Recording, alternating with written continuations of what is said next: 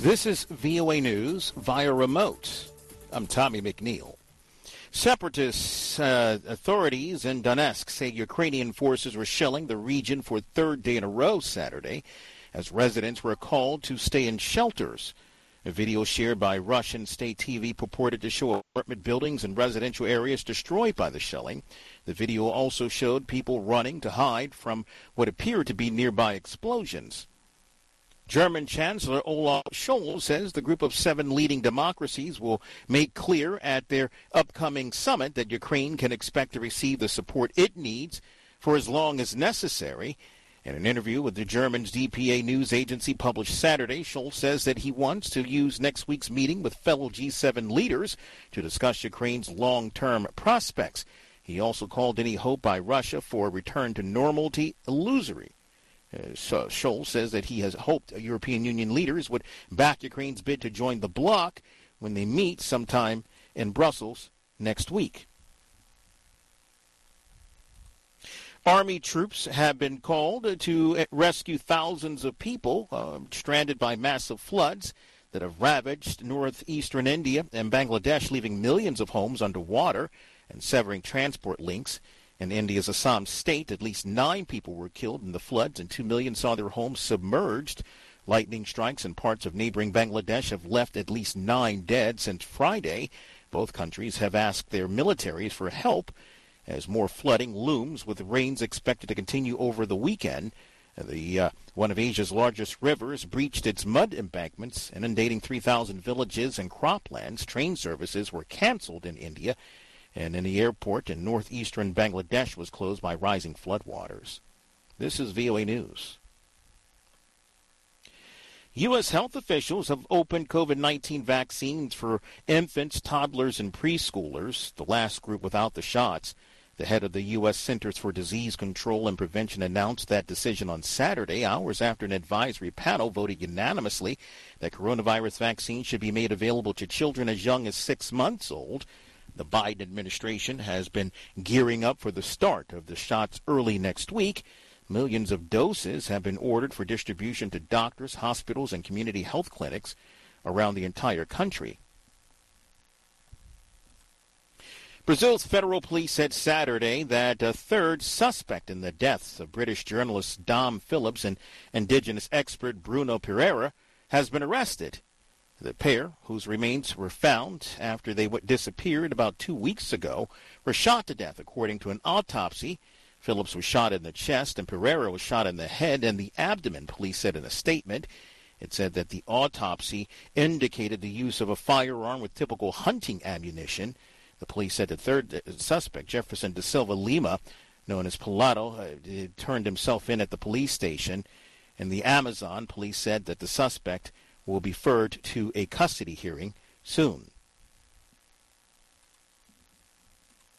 Transportation Secretary in the U.S., Pete Buttigieg, says that he's pushing airlines to hire more customer service agents and take other steps to help travelers over the summer. He tells the Associated Press that his department could take enforcement action against airlines that fail to meet consumer protection standards, although he thinks that that will not be necessary. He says that he wants to see how the airlines do over the July 4th holiday weekend and the rest of the summer. He held a virtual meeting on Thursday with airline executives where they described steps their companies are taking to avoid a repeat of the Memorial Day weekend when about 2,800 flights were delayed or canceled. Still in the U.S., Yellowstone National Park is celebrating its 150th anniversary as it faces its biggest challenges in decades. Floodwaters that tore through the park this week destroyed potentially hundreds of bridges, washed out miles of roads, and drove out more than 10,000 visitors. The scope of the damage is still being tallied by Yellowstone officials, but based on other national park disasters, it could take years and cost up to $1 billion to rebuild an environmentally sensitive landscape. Park officials hope to reopen the southern half of the park next week, but the northern half likely will not be reopening this year.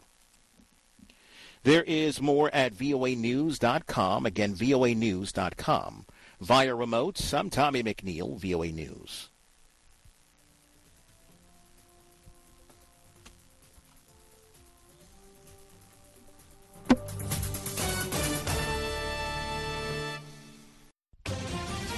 This is Encounter on VOA. Here's Carol Castiel. Welcome to Encounter on the Voice of America. On this edition of the program, an update on North Korea. Hello, I'm Rick Pantaleo, sitting in for your host, Carol Castiel. According to a web article by Ambassador Mark Green, President, Director, and CEO of the Wilson Center, a Washington, D.C. think tank, North Korea has so far this year conducted 31 missile tests. Among the tests, it's thought that the nation may have possibly launched a long-range intercontinental ballistic missile. Pyongyang is said to have conducted 8 such tests in all of 2021. At a recent press briefing with U.S. Secretary of State Antony Blinken, South Korea's Foreign Minister Park Jin said that North Korea has completed preparations for its 7th nuclear test, and it only needs, in his words, a, quote, political decision, end quote, to do so.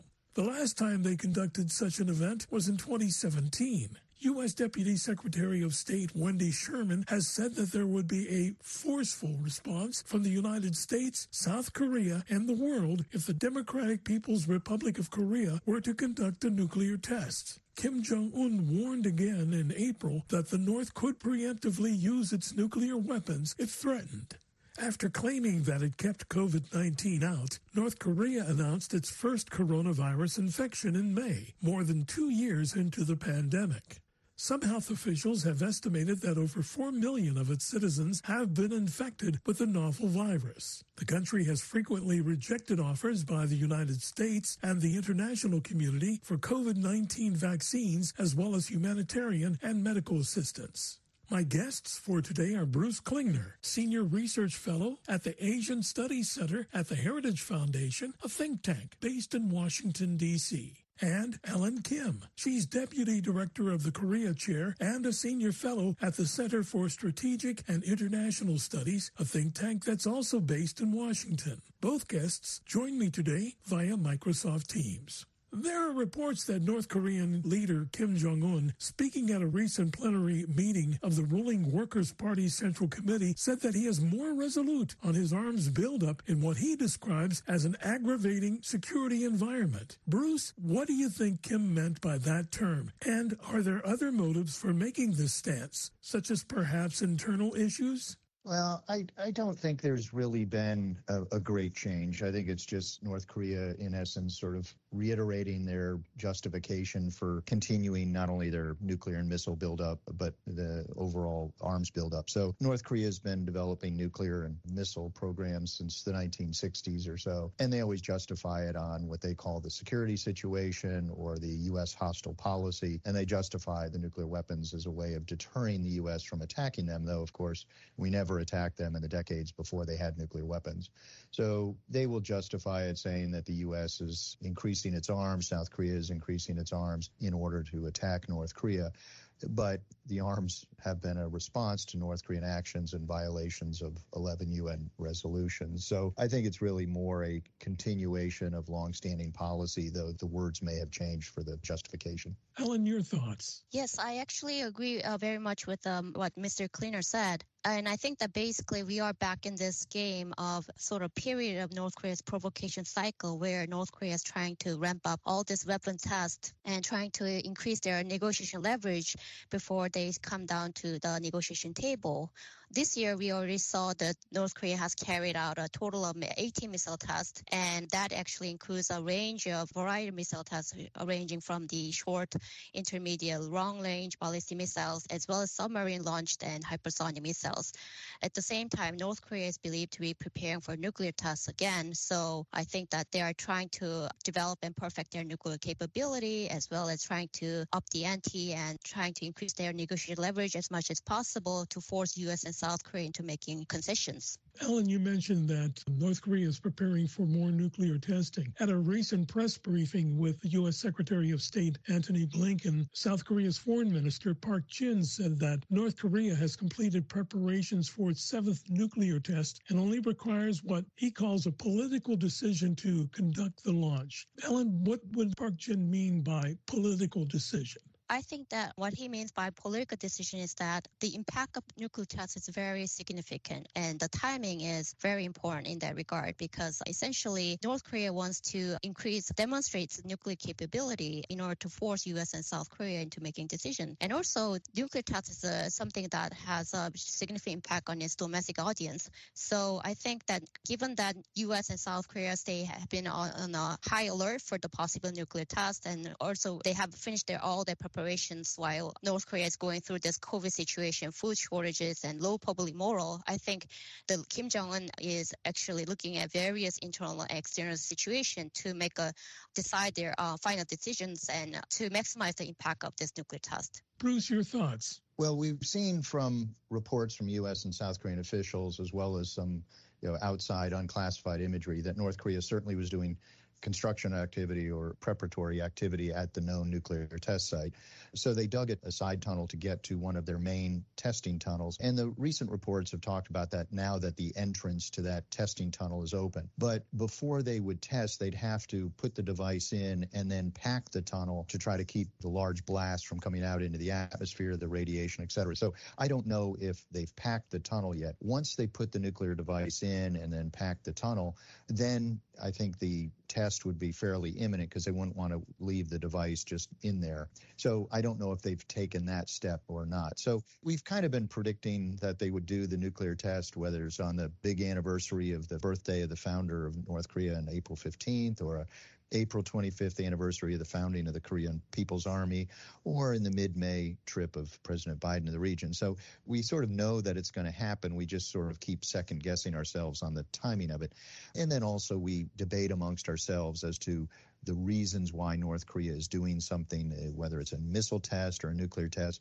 But I think rather than getting lost down the rabbit hole of debating the reasons, we should focus on the activity itself. So the missile tests are all violations of UN resolutions, and the nuclear test would be a very large violation of UN resolutions. So we need to respond to the action rather than sort of losing ourselves in the debate as to why they did it or why they did it on a certain date. And what kind of message do you think Kim Jong-un wants to send to the world regarding this test? Helen? Essentially, that I think North Korean leader wants to send a clear message that North Korea is a nuclear state, and then let the world accept the country as it is. And Bruce, when we talk about nuclear testing, can you give us an overview of what we're talking about? What is nuclear testing? What's involved? Well, North Korea has developed a range of nuclear weapons and warheads for their missiles, and then they have conducted 6 tests so far. So way back in 2006, we think the first one was only semi-successful. It was sort of a fizzle, only a few kilotons. Then they were having tests that were about the equivalent explosion of the 1945 Hiroshima and Nagasaki weapons. And then their latest one in 2017 was massive. It was perhaps 200 kilotons, 300 kilotons, more than 10 times the explosive power of the 1945 bomb. So we think they have not only developed atomic weapons, but also hydrogen bombs or thermonuclear bombs.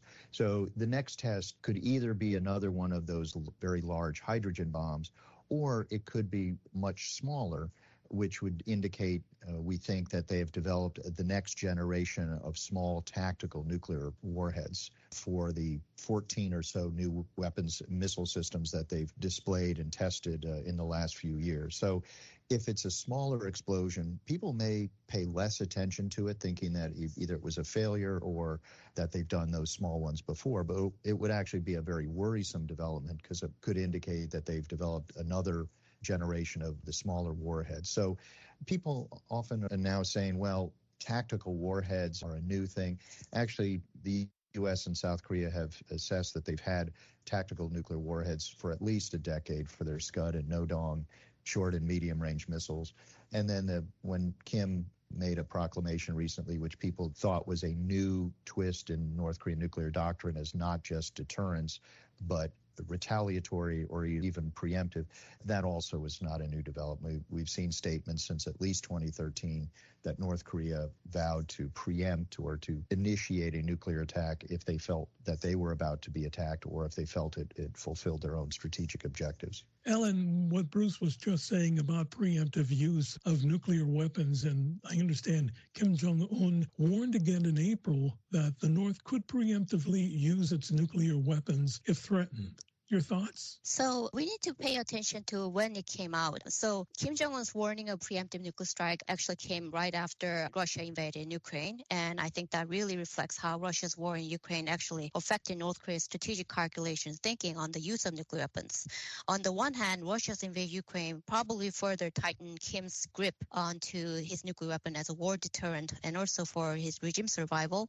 But at the same time, I think Putin's threat of nuclear weapon use seems to have emboldened the North Korean leader to think a threat of preemptive nuclear weapon strike as a way to deter U.S. intervention in the Korean Peninsula. Speaking of Russia and China, they both recently vetoed a UN Security Council resolution that would have enacted new, tougher global sanctions over Pyongyang's renewed ballistic missile launches. Bruce, your thoughts on this development with the UN Security Council? I guess it's an indication of how long I've been working on North Korea when I sort of repeat, that, well, this is not a new development. It's part of a much longer trend. But China and Russia have always been obstructionist in the UN Security Council, particularly China, and Russia usually follows behind China. So China tends to act like North Korea's lawyer in the UN Security Council. They usually obstruct resolutions or they water them down before they agree to accept them. They deny evidence of not only North Korean violations of UN resolutions, but also Chinese violations. So they tend to also call upon both Koreas to show restraint when only North Korea is the one conducting violations or hostile actions. So periodically, China and Russia would become so angry with North Korea after a particularly egregious violation of UN resolutions that they would accept an incrementally stronger resolution. And they've done that, so we've had 11 resolutions, each one stronger than the previous one, but it took 11 resolutions to get to where we are today because Moscow and Beijing refused to allow sort of what the U.S. was originally proposing in either the text condemning the violation or the sanctions themselves. So, given the strained relations now between Washington and Moscow over the invasion of Ukraine and between Washington and Beijing over Beijing's actions in the East and South China Sea, it wasn't unexpected that they would have obstruct it. Now, there are lots of things that the U.S. and other nations can be doing to enforce more strongly the existing resolutions or existing U.S. and international law, but we've all been sort of pulling our punches on that. You're listening to Encounter on the Voice of America. I'd like to remind you that Encounter is available for free download at voanews.com/encounter. You can also find our show on Apple Podcasts and other podcast websites. We hope you'll connect with us on Facebook at VOA Current Affairs or Carol Castiel VOA. You can also send us an email to encounter@voanews.com. Now let's get back to our program. I'm Rick Pantaleo, sitting in for Carol Castiel. Today, we're getting an update on North Korea. My guests are Bruce Klingner, Senior Research Fellow at the Asian Studies Center at the Heritage Foundation, a think tank based in Washington, D.C., and Ellen Kim. She's Deputy Director of the Korea Chair and a Senior Fellow at the Center for Strategic and International Studies, a think tank that's also based in Washington. Ellen, you mentioned earlier how Kim Jong-un timed his announcement of using nuclear weapons preemptively when Russia invaded Ukraine. And seeing that China and Russia both voted down the recently proposed UN sanctions, do you think that North Korea is taking advantage of the tension between the U.S. and its allies with Russia after the invasion of Ukraine? I think North Korea certainly saw that U.S. was distracted in the war in Ukraine, so they all ramp up the missile test between this year. And I think that they clearly saw that there's a growing cooperation between Russia and China that North Korea saw that they could exploit it to their favor because they thought that they may not be willing to impose sanctions on North Korea. But on the sanctions issue, I think that it remains to be seen whether Russia and China will oppose or support another UN sanctions on North Korea if North North Korea carries out a nuclear test. But then their current stance makes the prospect of their future cooperation with North Korea sanctions essentially more difficult going forward. And I think that leaves the U.S. and South Korean government to rely on unilateral and secondary sanctions, which may not have a direct impact on North Korea. And Bruce, let's talk about the missile testing that North Korea has been conducting. Recently, North Korea fired 8 short-range ballistic missiles toward the sea off its east coast, a day after South Korea and the U.S. wrapped up naval drills in the Philippine Sea. Then, after North Korea fired those ballistic missiles, the U.S. and South Korean militaries also test-fired 8 ballistic missiles the day after they conducted the weapons test. Are we seeing a bit of tit-for-tat regarding the U.S. and South Korea and North Korea? Well, the U.S. and South Korean response, now under a newly inaugurated conservative president, we're going to see Seoul sort of standing up more strongly to North Korean threats and insults and provocative actions. During the 5 years of the progressive administration of Moon Jae-in, they repeatedly turned the other cheek. So when North Korea threatened and insulted and did provocative action, Moon didn't want to respond because he thought that would undermine efforts at improving inter-Korean relations. Yoon looks like he will stand up for South Korea, and whether we now have a policy of one-for-one missile response, we'll have to wait and see. As for when and why does North Korea do their missiles, not everything is a signal to the United States, and some of it is determined by the level or the type of launches that North Korea has done. So some of them are routine military activity, particularly very short range. The recent, we think it may just be artillery firing, that was likely just routine military training, which North Korea does. They haven't reduced their military activity despite the U.S. and South Korea curtailing for 4 years its military exercises. Some of it is developmental testing. If it's a new system, they test it in order to see if it works. So the 31 missile launches so far this year, the 26 in 2019 and others in between, in large part were developmental testing of the 14 or so new short and medium range systems that they developed. Some of them were testing of already deployed systems, so more like testing the war plan that North Korea developed after Kim Jong-un came into power. And then sometimes it is a message or a signal of defiance to the international community, or a signal of intimidation to South Korea, or finally sort of a message to the North Korean people themselves of North Korean resolve standing up against the international community. Alan, in March, North Korea claimed that it tested its biggest long-range missile that they say could reach the United States. This has been a long concern of Americans about North Korea developing a missile that could actually target the United States. The U.S. and South Korea said that the test was faked and that it was the same North Korea fired in 2017. Your thoughts? Well, I do not know exactly whether it was the Hwasong-16 that North Korea claimed it was, but North Korea is making incremental steps to actually improve its capability that can actually target the U.S. homeland.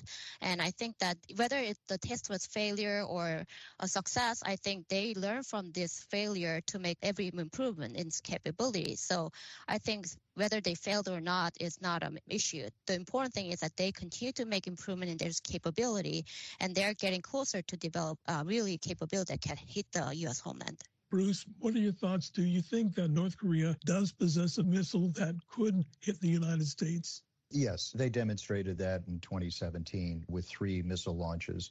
The 2 that they launched in mid-year of 2017, they fired all of them at a very lofted trajectory, almost straight up in the air, so as not to fly over Japan and be more provocative. So the 3 tests in 2017 and then the 2 tests in March of this year were all on that lofted trajectory. But what they showed was that the Hwasong-14, which is the ones they launched in July of 2017, could reach about half of the continental United States if you extrapolate the distance if it was fired on a normal trajectory. And then the Hwasong-15, which was launched later that year, showed that they could hit the entire continental United States. So they have that ability already. The 2 ICBM launches in March of this year, the first one we think was the larger, newer system, which either the Hwasong-16 or 17, we're still waiting for North Korea to tell us what it's called. That one failed after 20 kilometers altitude. Then about 9 or 10 days after that, they launched what we believe was another Hwasong-15, but to an even higher trajectory. So we know that they can target the entire U.S. with a nuclear warhead. And so they're just continuing to work on this larger multiple warhead system that failed in its first attempt but we think they'll just keep going and that eventually it will be successful. So, Kim Jong-un, unlike his father, will continue tests of a failed system fairly shortly afterwards, where Kim Jong-il, the father, would sort of wait quite some time to make sure that the next time was more likely to succeed. Kim seems to accept failure as a cost of improving the missiles. And Ellen, despite its escalated missile testing and a threat of new nuclear tests, the U.S. and South Korea say they are open to talks and diplomacy with North Korea. Your thoughts? I think that it's not clear when and how diplomacy can resume in this current situation. But as you said, the U.S. and South Korea are open to dialogue and diplomacy, and the ball is in North Korea's court. And if you look at the recent appointment of Choi Sun-hee as North Korea's first foreign minister, I think that sends a signal that North Korea could be preparing for future talks with the United States. Choi is known as an experienced but very tough negotiator and knows the U.S. very well. But I think that if North Korea carries out a nuclear test before coming to a negotiation table, which I think North Korea is trying to do, we would likely see an escalation of tension in the region for a while before diplomacy can actually resume. Let's move over to the situation in North Korea regarding COVID. And after claiming a perfect record in keeping out COVID-19, North Korea announced its first coronavirus infection in May and has repeatedly rejected offers by the United States and the international community. Ellen, your thoughts about COVID and the North Korean people? Yes, as you said, North Korea claimed that they had no COVID cases in the country for almost 2 years after the global pandemic began.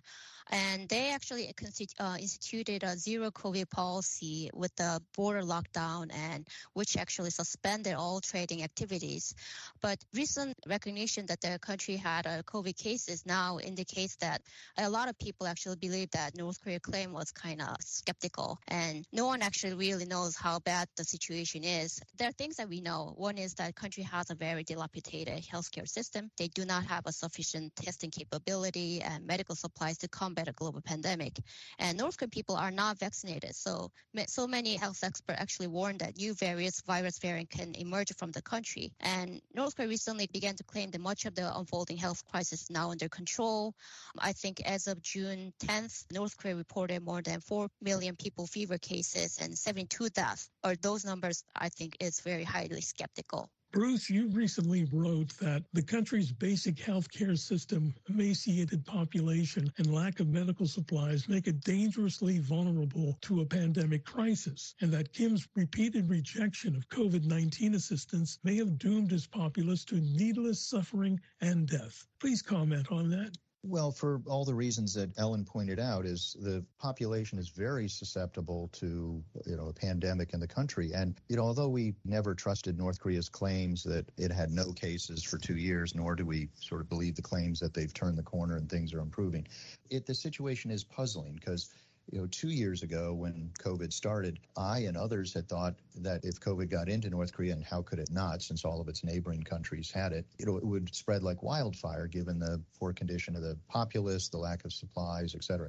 Certainly there have been reports of some deaths and outbreaks, et cetera, but not the massive outbreak that I think many of us expected. And then now when they've admitted it and millions of cases of high fever, which I'm sure is COVID because they don't have enough testing, but again, we're not seeing reports of lots of deaths, and their claimed numbers would show they have a lower sort of death to population ratio than South Korea, the United States, and other countries where we've been vaccinated. We have good medical systems. So, I think information gets out from North Korea, but we're not hearing of sort of mass graves or massive number of people dying. So I find it very puzzling, and it doesn't seem that they could possibly have done better than the rest of the world, but we're not seeing indications of kind of the massive deaths that we might have expected. So, and then certainly the food shortages will exacerbate the conditions of the population. And then just decades of failed socialist economic policies really are the underlying reason for why the people are doing so poorly. And I'm afraid we're out of time. I want to thank both you, Ellen Kim, and also Bruce Klingner. Thank you so much for joining us today and sharing your insights. Well, thank you for having us. Thank you. And that's all the time we have on this edition of Encounter. I'd like to thank my guests, Bruce Klingner, Senior Research Fellow at the Asian Studies Center at the Heritage Foundation, a think tank based in Washington, D.C., and Ellen Kim. She's Deputy Director of the Korea Chair and a Senior Fellow at the Center for Strategic and International Studies, a think tank that's also based in Washington. And thank you for listening. I hope you enjoyed today's program. This is Rick Pantaleo for Carol Castiel. Please join Carol next week for another encounter on The Voice of America.